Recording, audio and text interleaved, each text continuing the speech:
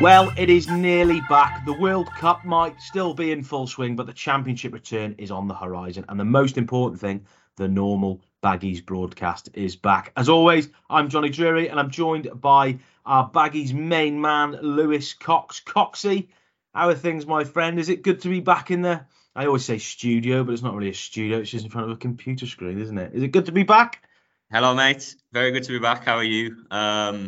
Don't feel like I've been away. Well, haven't been away. Obviously, from the Baggies broadcasts, we've kind of been half away. Had the series of guest episodes that were very enjoyable to record. Hope the listeners enjoyed listening to them. Some great pods, weren't there? Some great anecdotes and stories and stuff like that. So yeah, from a selfish work perspective, it's been a bit of a rough few weeks getting by with no matches, no press conferences, not a fat lot to talk about, but we've had the World Cup on in the office, so that's softened the blow a little bit, mate. But we are about just over 24 hours away from Carlos Corberán's pre-Sunderland press conference as we speak, so I'm most looking forward to that. Yeah, it's almost back. Normal, as I call it, normal football is almost back, although normal service resumed. Although the World Cup has been quite good. But Baggies fans, as you've seen, me and Lewis might have been sort of away from the Baggies broadcast recordings, but we've been bringing you plenty of other content and guest pods. We've had 5 podcasts in total. We had one with a few fans that came on, which was really well received. And we had our guest podcast with Andy Johnson, Simon Cox, Darren Carter, and Darren Moore, which went out on Tuesday. Lewis, they were good, weren't they? Enjoyable to record. What was your sort of favourite one to record? You were a lone raider for Mr. Carter, weren't you? So I can't so much talk about recording that one, but yeah, it feels like a little while ago, doesn't it? Feels Tricks of the trade, they were a little while ago, but I'd have to say Big Dave, I think.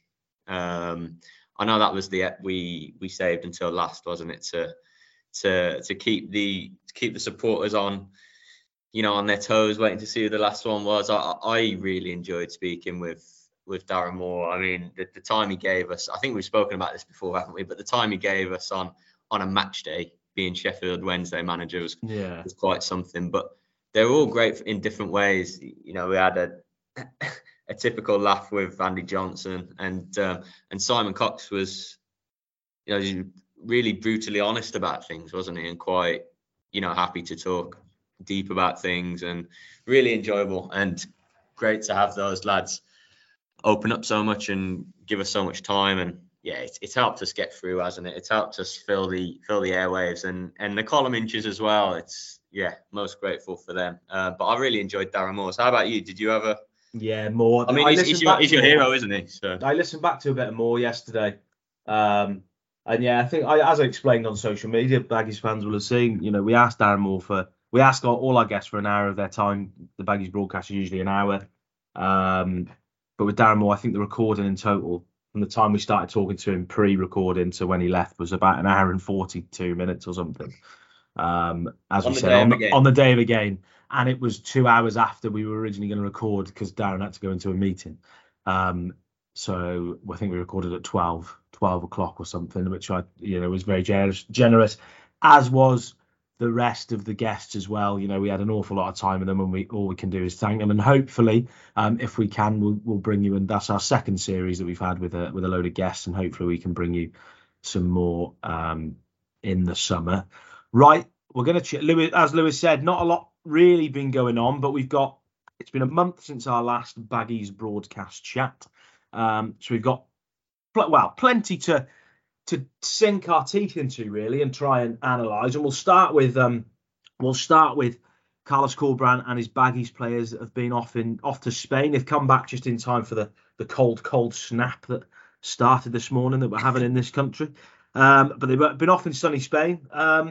Lewis, it will have been beneficial for them. A lot of the talk from Carlos Corberán certainly was the bonding side of things, and if Albion fans read, our latest column with Ali Robertson, spoke about this and past sort of mid-season trips that Albion have had.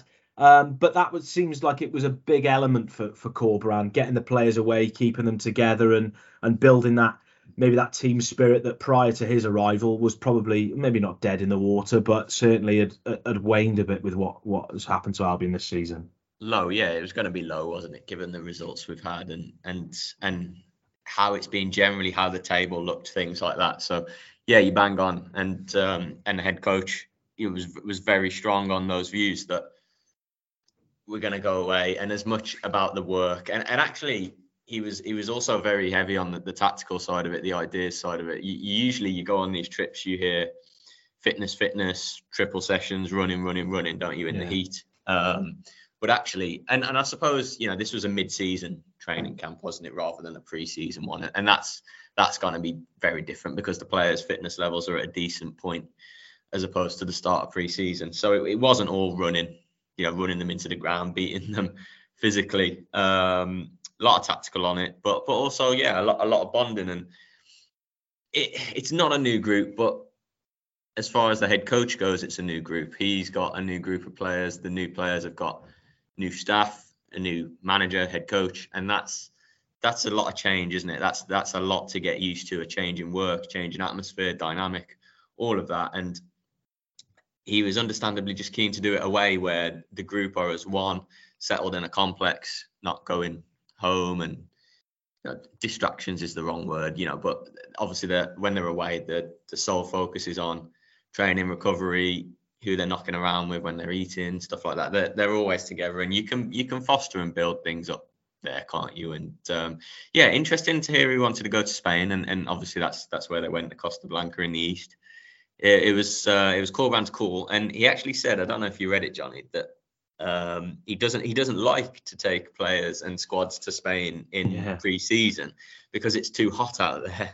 But obviously, I think he judged that November, December in England was too cold, and Spain was just about right at this time of year. So fair play, probably had it warmer than us. And wouldn't we all like to go to Spain in November? Yeah, I don't know if you mentioned the cold snap starting today, Johnny, but anyone who knows me knows I've been cold for about 3 months. So extra cold today.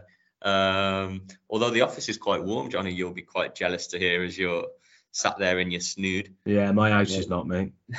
My house is not. It's cold. Same. It's freezing. But yeah, no, an important trip, I would say. I would say equally from the as you say, the team bonding, relationship side of it, but certainly the tactical ideas, drills, style of play side of it, the new head coach's ideas and methods. And yeah, we start up again in the Northeast on Monday night, don't we? And it's not for a second going to be like, it looks like a new Albion on the pitch, and you can tell they've been away and working on things. But hopefully in the coming weeks and months, we were already seeing a difference in Albion, weren't we? Before the break, they won 3 on the spin, which hasn't happened for a while. But hopefully we'll see a bit more, just in terms of patterns and styles and tactics, a bit more, of the head coach's print on them, I suppose.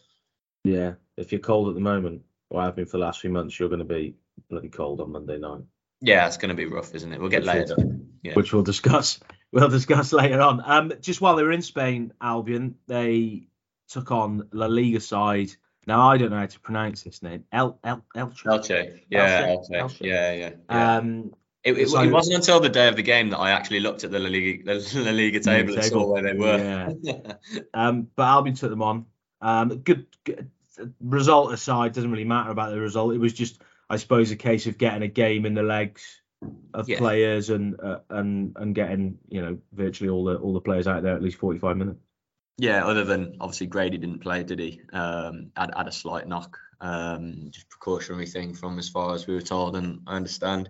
But yeah, there's nothing like playing another side. You can obviously do all the work. You can have inter-squad matches, but it's never going to be like facing another professional outfit, especially one from out there where that is their home and they're used to everything that comes there. Obviously, Elche side, top tier over in Spain, who are struggling badly this season, but just edged it over Albion. But yeah, minutes in the legs, it was 45 each, wasn't it, for most, if not all of them, I seem to remember. Useful. I mean, some teams would have played more. We're seeing top tier clubs go out and play like a series of games in Dubai, I think. So there's friendlies going on as we speak, isn't there, all over the globe between some top English clubs. So yeah, but no surprise at all that Corberan wanted to play a match out there, just a warm-up one. As you say, minutes in the legs, competitive action, albeit not competitive, but a proper run out, proper competition. Can only stand them in good stead, I suppose. And this week, as we speak on the Thursday, has been all about, well, it's week 4 of this World Cup break, and it's Sunderland preparation week. It's very much back at training HQ, back at base, and even though Albion play on Monday and not a Saturday, it's almost as you were otherwise, as a normal pre-match build-up goes. Yeah, nice to get back to a little bit of normality. I'm just going to touch, before we go on, I've got a section that says news, but a lot of this is about 3 weeks old, but we're going to discuss it because we haven't had a Baggies broadcast for a while. But just on some up-to-date stuff, the Manager and Player of the Month nominations were announced this morning. Baggies, I've got 2. I can't remember when the last time Albion would have had a player and a manager nominated for Manager of the Month, even a manager. Carlos Corberan, as we said, 3 wins in 3 in November on the back of that sort of poor opening day after his announcement. But 3 wins in 3 games, 3 clean sheets. He's up as nominated for Manager of the Month award. I think he's up against Michael Carrick, Mark Robbins, and Paul Heckingbottom for the award. And Kyle Bartley as well. His Albion career has just turned around dramatically in a short space of time. He's up for the Player of the Month nominations. Probably a boost for the pair, but it probably come as a boost for Albion in general and the squad in general, you'd imagine, because it's going to have been a long time since they had any of these nominations. Yeah, nice little pick-me-up, isn't it? Given that it's been, it does feel like forever since Albion played, doesn't it? You said to me the other day, didn't you, when was the last time we were working in a press box together? Well, it seems it's forever since I've been there because I missed the last 2 games before. We worked out it was the Blackpool midweek home, didn't we? That first win under Corberan the last time we worked at a game together. But yeah, nice little bonus, isn't it? And obviously just reward for the incredible form. I was just thinking about that. Obviously, it sort of predates me in this role, but Bruce wouldn't presumably have had a Manager of the Month towards the end of unless it was that they got a couple of wins at the very end of the season, didn't they? So unless he would have had a nomination then. Would have been a nomination, yeah. Do you know what? I can't remember off the top of my head, but it should have won it. It would go back, wouldn't it? Like you say. And as for Carl Bartley, great.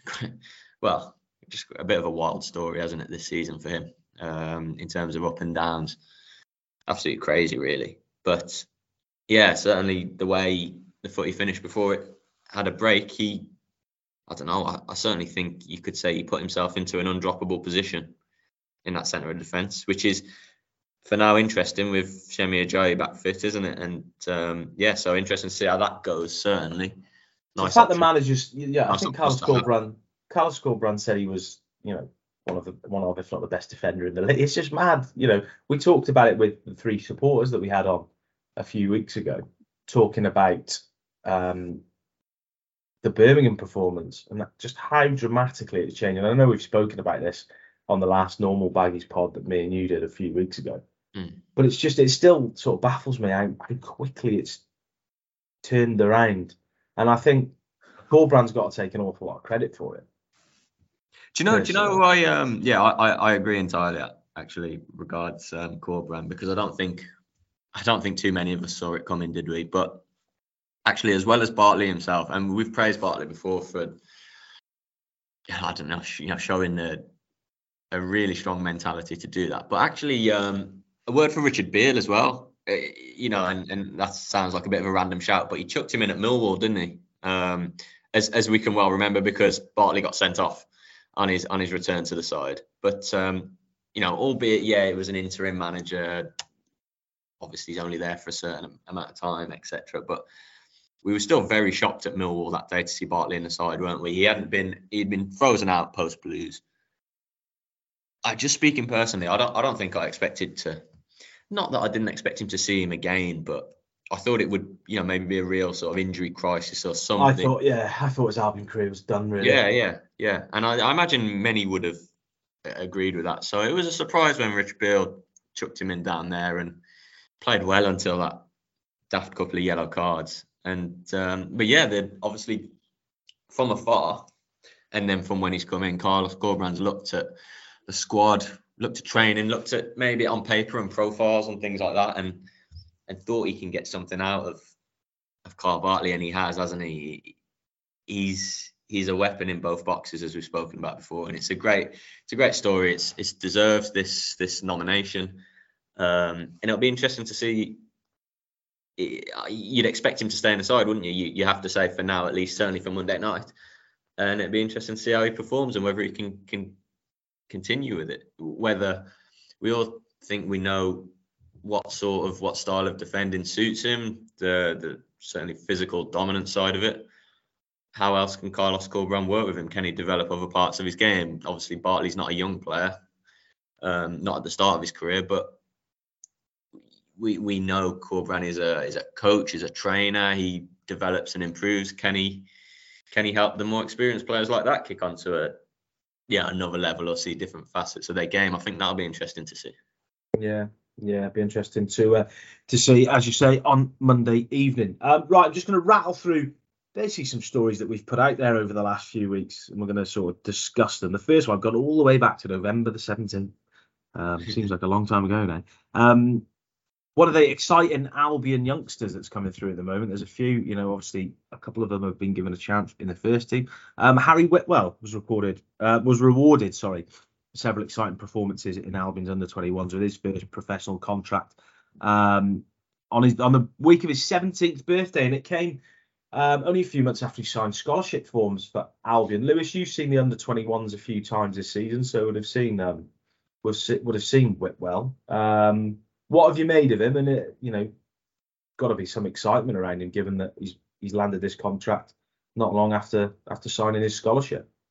Yeah, there is. No, there is excitement around him, and from what I've seen in the handful of 21s this season, rightly so. I mean, I remember going to Hensford Town, Keys Park, for the first 21s game I did, and obviously pretty much the entire side I was watching for the first time, really. And yeah, he stood out. I remember a couple of people telling me he was only 16, not yet 17, and thinking that's impressive. He's playing regularly for the 21s, playing most games, and he stands out in midfield. He's got a couple of impressive sort of strings to his game, really, just in terms of technically being able to move the ball, but physically the energy he puts about is noticeable. It's really impressive. He seems to have an engine on him, but he seems to have a technical side to his game as well. As I say, I'm only going by a handful of games, but considering he's well down the age level in that group, it's no surprise to see the excitement around him, and that he's been obviously recognised at England age groups. As I think he's had an 18s cap. Am I right in remembering? I think he made his debut recently before he was 17, and I remember looking when he was 16 and seeing that he was 17 soon, and I wondered if if sort of pro terms could be on the way. And yeah, I mean from what I've seen and from what I've heard, it's well and thoroughly deserved. And he looks like of that crop. Obviously, we know of a few that have broken into the first team and been training and played the odd cup game, but perhaps in the next age group below, the one down, he seems to be the one, really, the one exciting spark that the club are very hopeful of. And I think Rich Stevens quotes when that news came out, actually, the academy boss said, a contract like this at an age like this just shows what we think of him and how highly we rate him. So yeah, an exciting one without doubt. I mean, I don't for a second think we're really gonna see him in Carlos Corberán's senior squad anytime soon, probably this season. I mean, we've got the FA Cup rolling around in Jan, actually, haven't we, at Chesterfield? So that wouldn't be a massive surprise, would it, if he found his way onto the bench there, perhaps? But yeah, beyond that, we get to the pre-season, summer pre-season and friendlies. He'll be arriving, won't he? He'll be the next one on the conveyor belt, looking to push through, looking to make his way in the senior squad. And yeah, an exciting one to keep tabs on, certainly. And it's nice to see that the club is still bringing prospects through. We know what the news stories and we have been over the years. We know what's happened regards talent being snapped up elsewhere, moving on. But Albion produce, don't they? They continue to produce good players, and nice to see him put on a contract like that straight away, because that's sort of a sign, signal of intent to yeah, we want to keep this one around. We don't want to be losing this one. So that's good to see. Hopefully that can continue. Yeah, just going to touch on Daryl Dike and Brandon Thomas Asante. I think earlier in the World Cup break, Thomas Asante spoke about his sort of excitement at potentially linking up with Dike. And then we've heard that sort of Dike's schedules have been managed as Albion, want to sort of bring him back into the first team fold, featured against Stoke.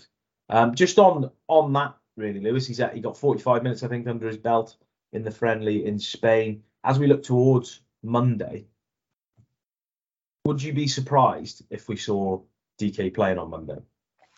Oh, from the start. Surprised? I would say no. No, not surprised. But then if you were to ask me, do I expect him to start?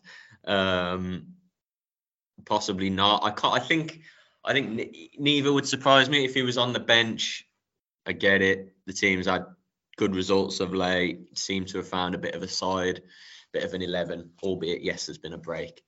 So he Dike worked his way from the bench. Against Stoke, he had 4 minutes of stoppage time, didn't he? So perhaps at Sunderland he could have half an hour or a bit longer or a bit less. On the flip side, realise that there's a lot of, I mean, this is from inward as well, from the club as well as the supporters certainly, but there's a lot of hope and expectation on him, isn't there, to come in and deliver as soon as he gets up to speed, really, as soon as he's got that match sharpness, because he was a big signing. He is a big money signing, a centre forward who has done it before in this division for a totally different club in a totally different circumstance, and it's just been a dreadful almost 12 months, hasn't it? So this feels like, hopefully, touch wood, the start, a fresh start, an injury-free start, but because of that hope and expectation, it wouldn't surprise me to see him in the lineup either. I wouldn't be surprised either way. But if you were asking me if you're putting a gun to my head and saying what do I think, perhaps on the bench. But I'd be happy with either, I think. I mean, I don't. Can you envision it? I imagine most fans listening to this would want him in the starting lineup, and I understand that, and I don't disagree. But just thinking maybe from the head coach's perspective, let's just maybe start with half an hour. Yeah, could you envisage a tie or a system, where the two do play together? Because I think, Karlan Grant's been injured and been out of form, and if there was going to be a double part or two up top, you can see it being Dike and Thomas Asante. Can you see that happening at any point? I would like to. And obviously, as you say, we carried the quotes, didn't we, from Thomas Asante? I would like to see it because, I mean, I like strike partnerships. Speaking personally, you don't see them anymore, really, do you? No, you don't. But trends kind of come around and go, don't they? So you wonder. I think I was having a conversation with someone recently how much longer till 4-4-2 becomes fashionable again. But interestingly, I'd like to see them, as you say, but I just don't know what system are we going to see them in? What system allows the two up top at three at the back, or 5 at the back, 3-5-2?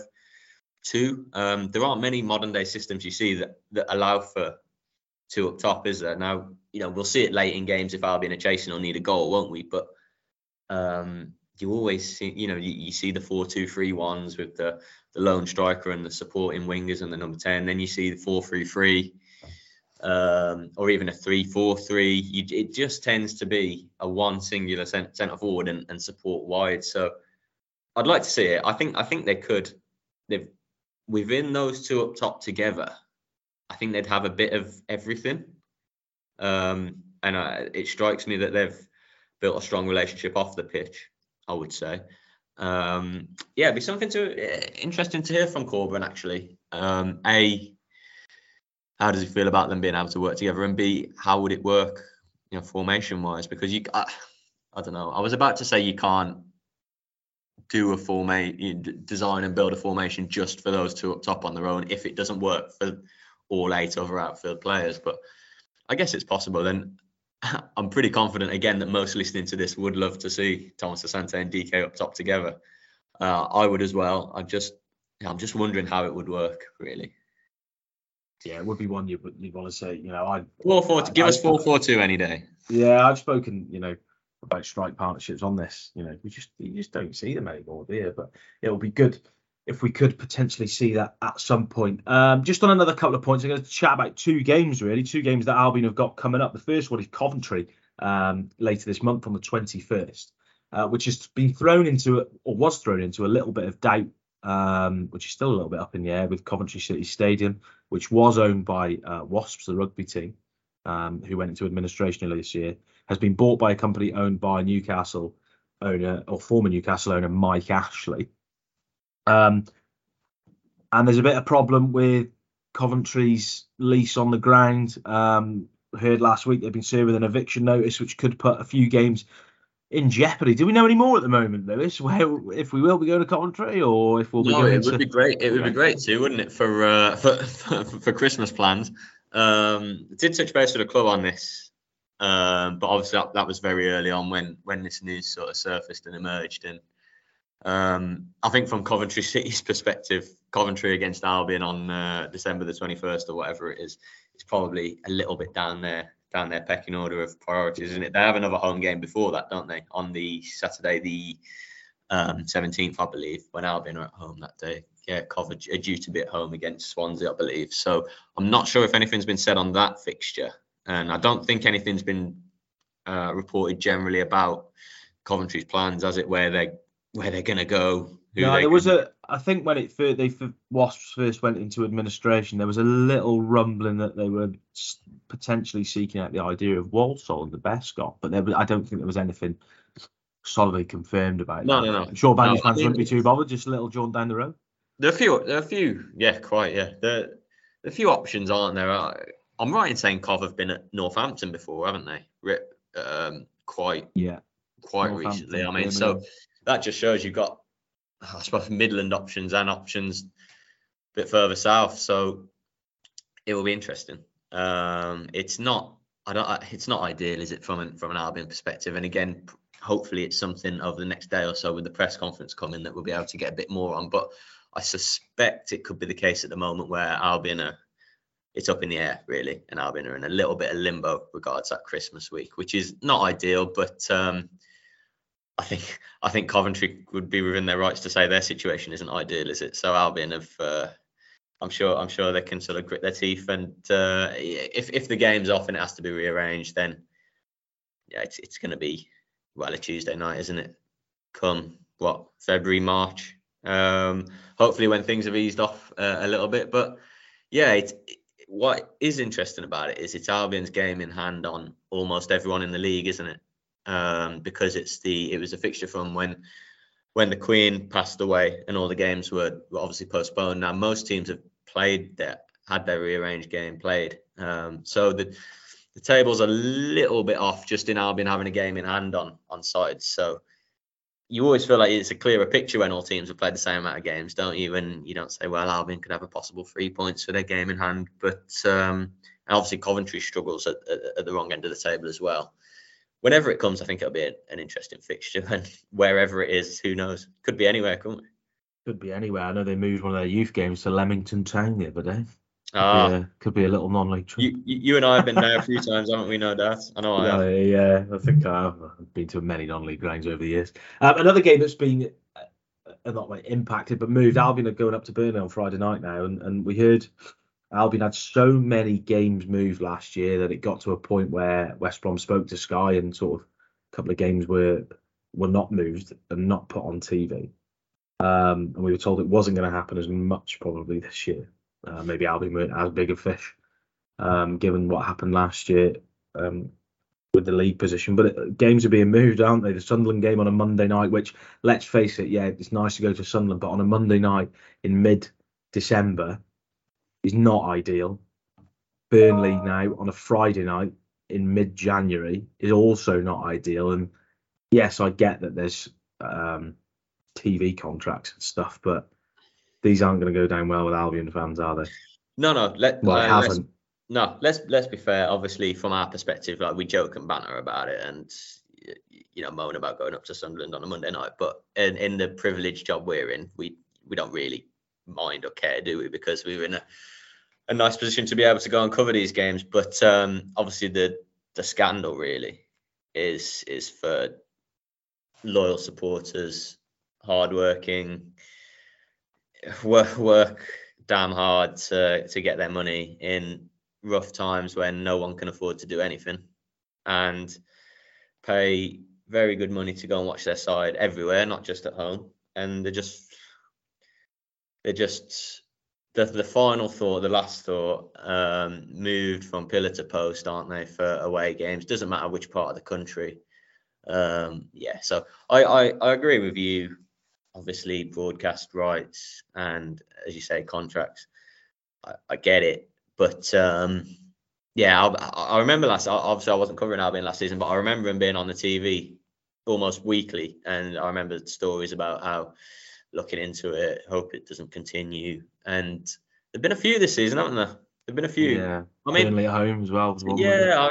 Burnley, Watford, first start of the season. I suppose with those Burnley and Watford, you're talking two of the sides down from the Premier League, two of the bigger sides in recent times. So is it understandable that these games, Albion, one of the division's bigger clubs, they're going to be on the telly more? I guess there's obviously something in that. That's why Albion are getting picked, because they're a big hitter, albeit not having a great time at this season so far.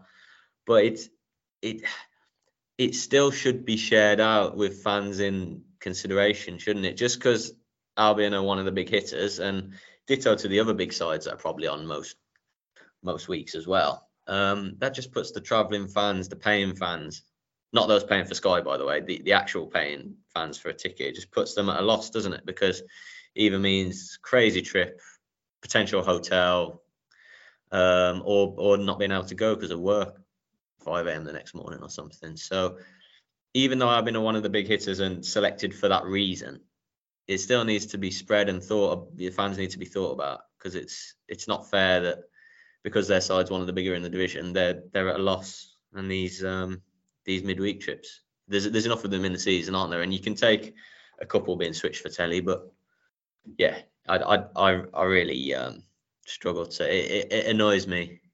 It annoys me a lot. So I feel for the Baggies fans heavily. I don't think it's on personally, but there we go. Yeah, difficult situation. One game that hasn't been chosen for live broadcast, which we thought might be, Albion are heading to non-league Chesterfield in the third round of the FA Cup. Lewis, what did you make of the draw? Chesterfield, big hitters in non-league now, some big clubs down there. Managed by Paul Cook, former Wolves man, looking to maybe get one over on the Baggies. It's going to be a tricky little tie, that one, I think. Yeah, I liked it, Johnny. I liked the draw. I was a big fan of it. I imagine most Albion fans similar in enjoying that tie. Something different, isn't it? Something a bit fresh. Well, very fresh, really, given they haven't played each other since 1948. I don't know how many of our listeners would have any recollections of that game. Interesting, something different, a new ground for people to go to. I know Albion went there in a friendly, didn't they? Turn of the millennium, but that would have been Chesterfield's old ground. They're now in Technique, is it? Technique Stadium, I think it's called. Since about 2010, they moved there. I've been once, and that was when Chesterfield were in League One before they tumbled out of the Football League in quite recent years.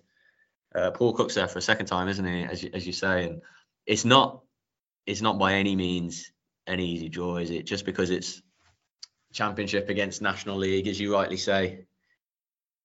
Over the last certainly handful of years, between 5 and 10 years, the National League's gone through a bit of a transformation, and very much full-time big clubs there now who have dropped, tumbled and struggled to get back at the first attempt and found themselves mired down there. So yeah, won't be easy at all, will it? And just because it's at their place, familiar ground for Chesterfield, it's a fair banana skin, isn't it? To be honest, it's a fair banana skin, because Albion are heavy favourites, but it's not a tie that I think people would want to stick their mortgage on, is it? And I just would have thought the TV companies would have looked at it, Johnny, really, and thought, they've snubbed all the non-league games, haven't they? It's another one where it's shocking, isn't it? We could go on about it for ages, but we've just had a rant there, and we don't want to go into another one. But yeah, 3 all-prem ties on the telly, was it? I think, which I mean, it's just dull, isn't it? They're on Sky every week, multiple times a week.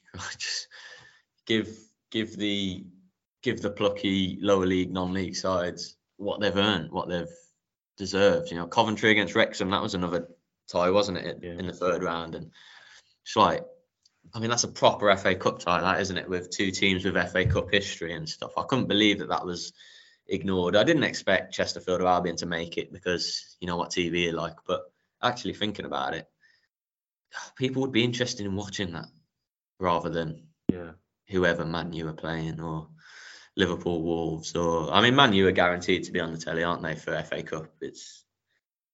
I mean, I suppose at least we know. I'm not sure we know 100% definitively, but it will be a Saturday 3:00, won't it? I think I saw there's some foreign broadcasters which had moved games slightly that weren't on English telly, but Albion haven't been mentioned, so I think we're safe to assume it's a Saturday trip to Derbyshire. New ground for you, Johnny? It is, yeah. I feel a bit hypocritical now because we were moaning about Albion games being moved, being on telly, and now we're sort of talking about not being slated for massively, yeah. We've had two successive rants, which have both contradicted each other. Yeah. No, but in our defence, there, I mean, I would say this because it's our point of view, but I think we're both on right. Of course. Well, we are. Yeah, we are, aren't we? Albion should be on the telly less than the champ, and this tie in the FA Cup should be on the telly. Like, not from Albion's perspective, really. Yeah, this is from Chesterfield's perspective, to be honest. And people that are tuned into the FA Cup to love seeing a giant killing or an underdog, a non-league team like it should be. You know, when it gets to the fifth round or the quarter-final or the semi-final, it's going to be Prem against Prem, isn't it? And we can enjoy or endure that when it comes. Yeah, absolutely. Just a couple of other points. People would have seen that Lewis has got his abacus out, his calculator out, and has gone through all the ratings of Albion starters this season to see how they've ranked up. Lewis, I've just had a look through it. I think there's only one that's got 7. The rest are below that. What did you sort of make of it when you were going through it? You know, were you any surprises or any ones you thought? A couple, Johnny. Actually did this a little while ago, so I'm just having a look now to give myself a bit of a refresher. The 7 was Thomas Asante, wasn't it? I believe.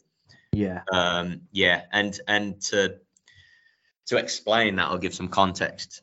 He's only had. We put the number of league starts they've had next to the ratings just to give a bit more context in this, and he's only had 6, obviously, since being a later signing and being on the bench in some games. So you compare his average score from 6 games against player X's average score from 17, 18 or 19. There's a little difference there, isn't there? But 7 for Thomas Asante is among the higher. Beyond that, I mean, there were a couple, weren't there? Jed Wallace and Jason. I mean, we expect Wallace, and I think we probably expect Wallace to have scored highly in relative terms to his teammates because he's been one of the very few stars this season. I mean, Grady Diangana's had a pretty good season, hasn't he? Certainly started really well. Might have tailed off a bit, but still scored an okay average mark, didn't he? One that surprised me a little, I remember telling you at the time when I was busy with my calculator, Johnny, Jason Malumbi scored quite highly in comparison to his teammates. His average mark was up and around Wallace's, which you might not have thought. I mean, I'm the one that gives these ratings. I suppose the amount of starts impacts it as well. You know, Wallace has started every game, hasn't he? Malumbi 12. I'm the one giving these out. I mean, you obviously did a few of the midweek ratings, didn't you? But I wouldn't necessarily think that Malumbi would be right up there. It's not that I think he's been great most weeks, but I do think he does bring something of a consistent side to his game, and he does well at what he does. He's that player. So yeah, that was a little bit surprising. Someone came back to me this morning saying I can't believe.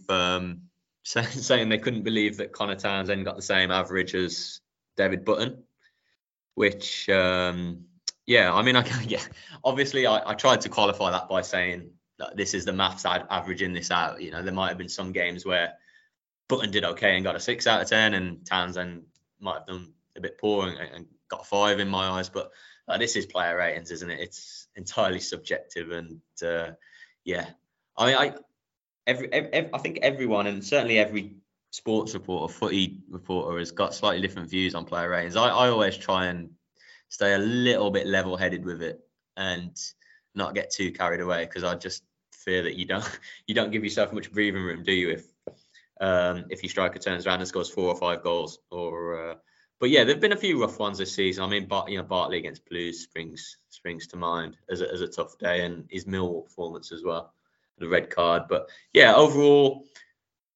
I think most tallied up, Johnny, with how you would expect performance-wise. And very few though really pushed above the 6 overall, did they, on an average, which is to be expected, I'd say. Yeah, a certain manager once told me earlier this season, actually, I was a bit too harsh with my player ratings. Not an Albion manager, but yeah, I put myself in the harsher category like yourself, Lewis. That's the newsy section of what we're going to talk about. We've got a little bit more to talk about before we leave you Baggies fans with this first normal episode since I can't even remember when it was, to be honest. I've mentioned it like 3 or 4 times now. I'm like, I can't even. Well, it would have been pre-Stoke, wouldn't it? I guess. Was it post-Stoke or pre-Stoke? I can't remember if we did one after Stoke. I don't think we possibly didn't. Possibly didn't. Maybe. Who knows? Been to bed since then. What you have had since then is the guest podcast. What you also have had is adverts from the Kettle and Toaster Man, and I'm going to bring you another one now. As always, the Baggies broadcast is brought to you in association with the Kettle and Toaster Man, who's got a range of products online at thekettleandtoasterman.co.uk and in store at Thorns Road on Brierley Hill. At the moment, he's got an awful lot of oil-filled radiators, which I'm sure people are snapping up at the moment with the cold snap that we've got going on. And he's got a range of products, kitchenware, you name it, he's got it. Christmas, as we said, is coming up in about how many days' time? Not long, basically, looking at the calendar at the moment. So if you haven't got anything for Christmas, or you need to get something like one of them radiators, warm yourself up in this cold snap, head over to the kettleandtoasterman.co.uk or to the store in Brierley Hill. Right, this podcast was not hastily arranged, but we've had a busy morning, and it got to the 10 o'clock when we were going to record it, and I thought, oh God, we haven't asked for questions. So we quickly put something out on Twitter, and we've had 2 or 3 questions back. So I'm just going to go through those questions, Baggies fans, before we sort of sum things up and talk Sunderland. There's a question here from Alan Love. Will the break be Corbrand's pre-season, and will we see a new formation? Plus, who will he ship out in the transfer window if he can, of course? Some big questions in there for you, Lewis. Yeah, well, the first point of that, I think we touched on at the top of the episode, didn't we? About just because there's been a break, does it mean we'll see Albion look totally different with a new style, with a new formation? I don't think it's necessarily as simple as that, do we? And obviously that's something we look forward to asking the head coach tomorrow at the presser, and obviously see him for the first time on Monday. But for me, prior to the break, the 4-2-3-1 that the head coach was using, I think it was effective. It was working, wasn't it? It was getting results. So I wouldn't be in a massive hurry to change away from it, other than, as we said, I'd like to see 2 up top. But yeah, hopefully over time, over the games to come, we'll see something different starting to emerge. You would like to think so, given that, and I think the 4 weeks can act as a pre-season for Corberán. Absolutely, he hasn't had one with this group of players, and in any normal season, he wouldn't have had this chance midway through. So I think he will have relished it, and I don't think he would have let a second go to waste, really. So. Yeah, what was that nasty second part of the question that I didn't fancy? Who will he ship out in the transfer? We don't know who he will, but who potentially, I suppose, who could you want? see Yeah. going? I saw some Albion fans chatting yesterday on social media, talking potentially about, they could see Karlan Grant leaving. That might free up some funds. I don't know how much Albion would get at the moment in the market for Grant, but it's a difficult one, I suppose, isn't it? I think the first thing to say is the players that would go at this stage in January, in Corberán's first window, would only be players he'd obviously accept losing. He'd be happy to move on, and for that you'd have to say players that are not featuring regularly. Certainly starting regularly. Obviously, with a few players that have often come on in games. Again, you'd have to consider those those important parts of the squad, wouldn't you? If they're coming on as a sub most weeks, even if not starting. But it's not a squad laced with huge depth, is it? There are numbers, but it's light of depth in some departments. So, and we spoke about that we expect more firepower is a position where they need to improve in January. But it wouldn't surprise me if some were allowed to leave. From a perspective of not playing as much as they want, from a perspective of freeing up funds, wages. It's hard necessarily to name names, and primarily because obviously we don't know this, and it'd just be speculating. But I mean, who is outside of the regulars that feature really often? I mean, you look at. I'm just plucking two names here. Eric Peters and Martin Kelly, two new signings. Now we've certainly seen Peters more than we've seen Kelly, and that comes under Corber, and he's selected Peters in some of his games. He hasn't used Kelly, has he? So you wonder there. I wouldn't expect to see Peters depart. On the flip side, Martin Kelly, who hasn't been used, has got a 2-year contract, hasn't he? So situation there, you're not quite sure. I mean, one name's Kenneth Sahor, isn't it? That's certainly one name. Now, he played in a 21s game, didn't he, during the break? I believe it was a 21s fixture just before the squad jetted to Spain.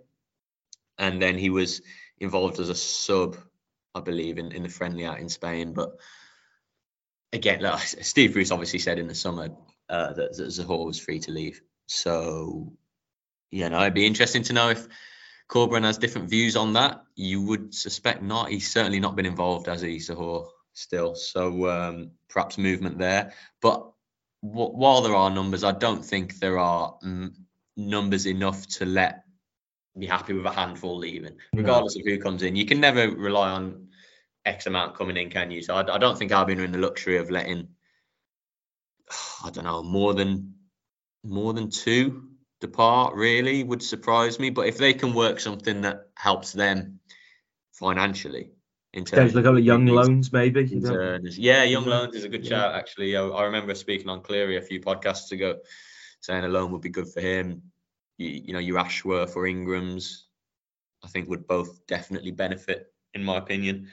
Could have movements there. Mo Files, a few are out on loan, aren't they? Bagging goals for Filed on Saturday. Yes, various levels, but I could see a couple leave if it's in Albion's favour and it can help them out financially, certainly. Yeah, that'd be interesting to see. A couple of others.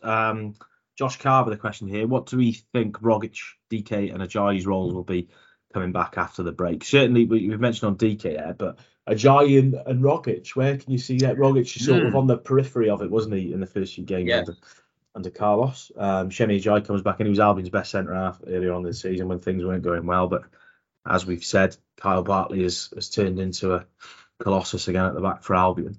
I mean, just on Ajayi there, before, I mean, Rogic is a really interesting one. But if I turn the tables on you, Johnny, and Albion play a back four up at Sunderland, and you're in charge, do you start Ajayi? Probably not. No. No. Again, I think change it. Yeah.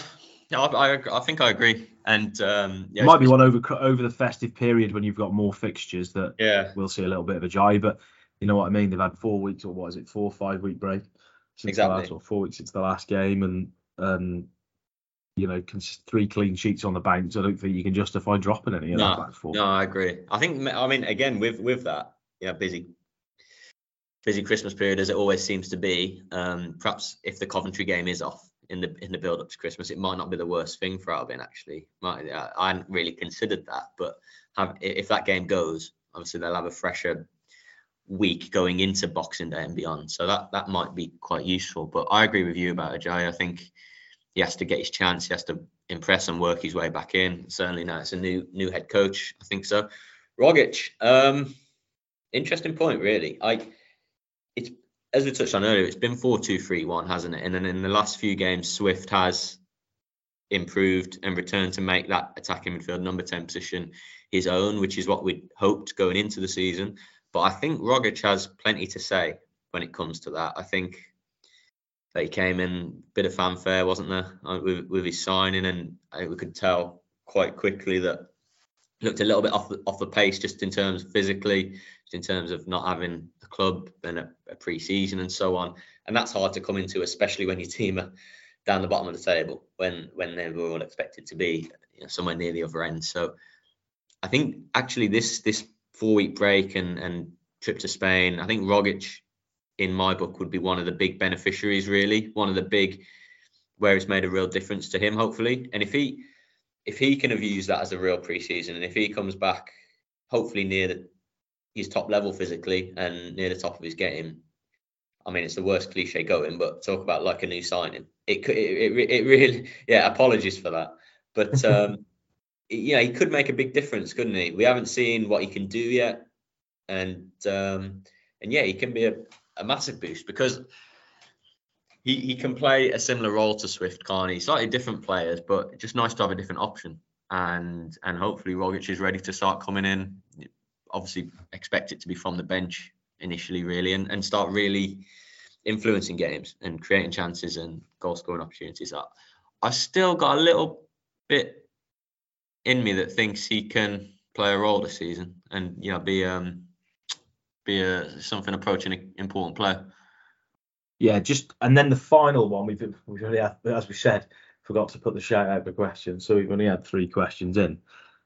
Simon Hevigan's got in touch, and this was a question we've actually had on our script, Lewis. Have the club said if they will announce if Gauch and Lie pays back the loan, or will it be radio silence like normal from them? Just a bit of context of that. Gauch and Lie's, I think, 4.9 or 4.5 or 4.95 million loan with his £50,000 interest is due to be paid back later this month.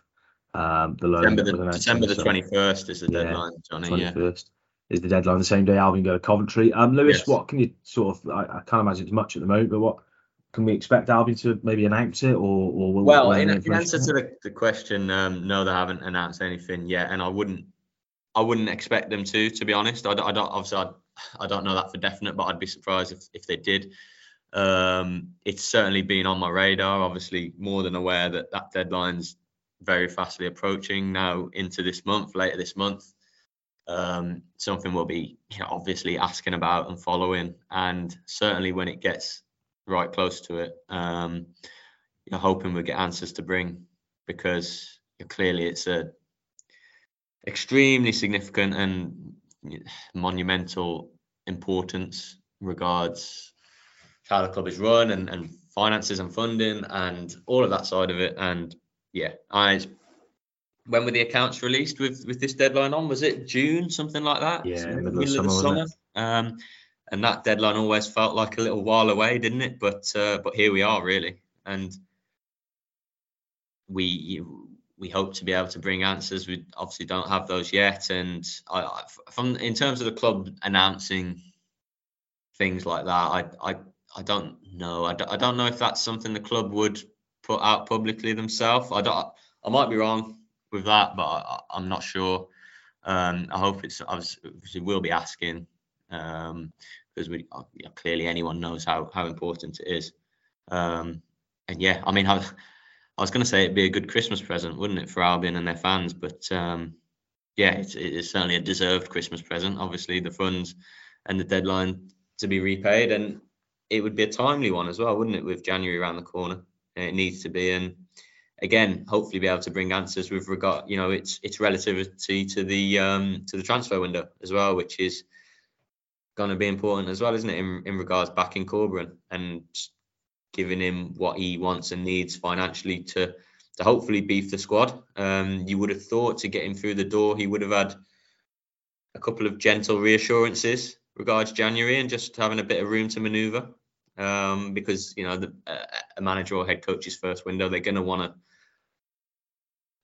edit the squad a bit, maybe get a couple out, a couple in. So yeah, obviously aware that repayment deadline's rapidly closing in, and yeah, hope to be able to bring it to supporters.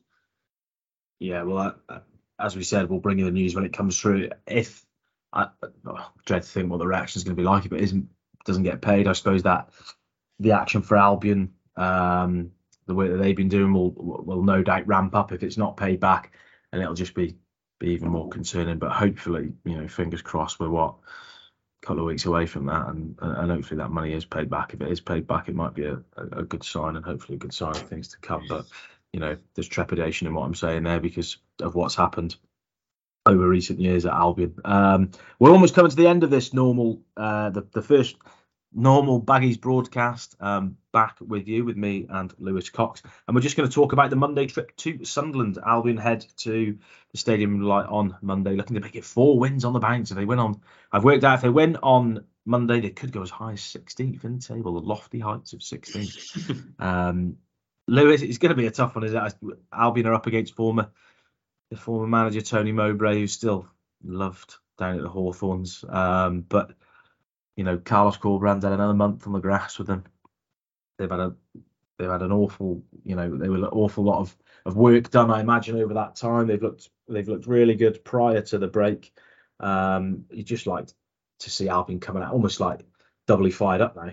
Giving Corberán's had an extra month to put his ideas across and put his methods across, which, from what the players have been saying, they've certainly bought into. So I think for me, it's almost, I'm expecting to see an even better Albion than I did prior to the break. But then at the same time, I'm not sure what I'm going to see because do you know what I mean? It's one of them. Yeah, I know entirely, and you'd like to hope that the momentum and sort of form the team had, bit of belief, and has not been lost too much because of the break. Although that would be natural if it has, and that's why I'm a bit reluctant to go there and expect the world, really, to be honest with you, Johnny, just because I think it's hard to necessarily expect and demand that after having a break. It wouldn't surprise me for the first, I don't know, half hour, 45 minutes, even the first game, if it's a little bit scrappy and messy. And that's not because the break hasn't gone well or they've not trained, whatever. That's because it's been so long since they played, and first games of the season typically can be scrappy and messy, can't they? So that wouldn't surprise me. It's hard to go there and expect the world, expect free flowing, fluent, attacking brilliance. Of course, we'd love to see that, and fingers crossed we do. But I'm just a bit wary of setting my stall out too high. But yeah, it's an interesting game, isn't it? Lots of little links between the two clubs. I mean, you mentioned Mowbray there. It's great to see him up there and back and in work at a good club, and quite enjoy my trips there. Been there a good few times over the years with Sunderland in League One for many a year recently, and a good one to start, isn't it? It's a good away day. Not so much on a Monday night for the loyal faithful, but yeah. I'm like you. I can't quite decide how, and I think most fans, reporters, managers will be probably similar going into this weekend, won't they? How are our team? How is my team going to respond to 4 weeks off from playing competitively, but having been trained and had a little holiday, and it's going to be interesting. I don't think there'll be a hard and fast rule, although I just think it'll be how each players and group respond to time off, and also a little bit of how well they've been coached, managed, trained during this period. And that's where I've got sort of faith and confidence in the work Corberán's done with them, hopefully. And I hope that will shine through. And yeah, looking forward to seeing the head coach tomorrow at the training grounds. It's been a little while, and it'd be good to get some views and thoughts from him about what's been going on. I mean, last time we spoke had the chance to speak to him as well before the World Cup started. So it does feel like a hell of a long time. But yeah, bring it on. Can't wait to be heading up there, to be honest. Yeah, it'll be good to have Championship action back. Albion fans, thank you very much for listening. It's been a while, but we are back. And as we said at the top of the podcast, what I call proper football is almost back on the horizon. Enjoy the rest of the World Cup. Enjoy Saturday, England taking on France in the last 8. But it's all about Monday for the Baggies fans, and that trip to Sunderland, and those brave souls are going to make that journey up there in what is going to be absolutely freezing probably. But little prediction, Johnny. England France, little prediction. England extra time. That's probably my heart rule in my head. Oh, yeah. I'm going to go. What about yourself? I'm going to go heart over head too. I'm going to go England pens, which seems a wild shout, but yeah, we'll see. We'll certainly see indeed. But Albion fans, enjoy that. Have a safe trip up to Sunderland for the ones that are making the journey up there. Thank you very much for listening to the Baggies broadcast, as always. And until next time, from me and Lewis, goodbye.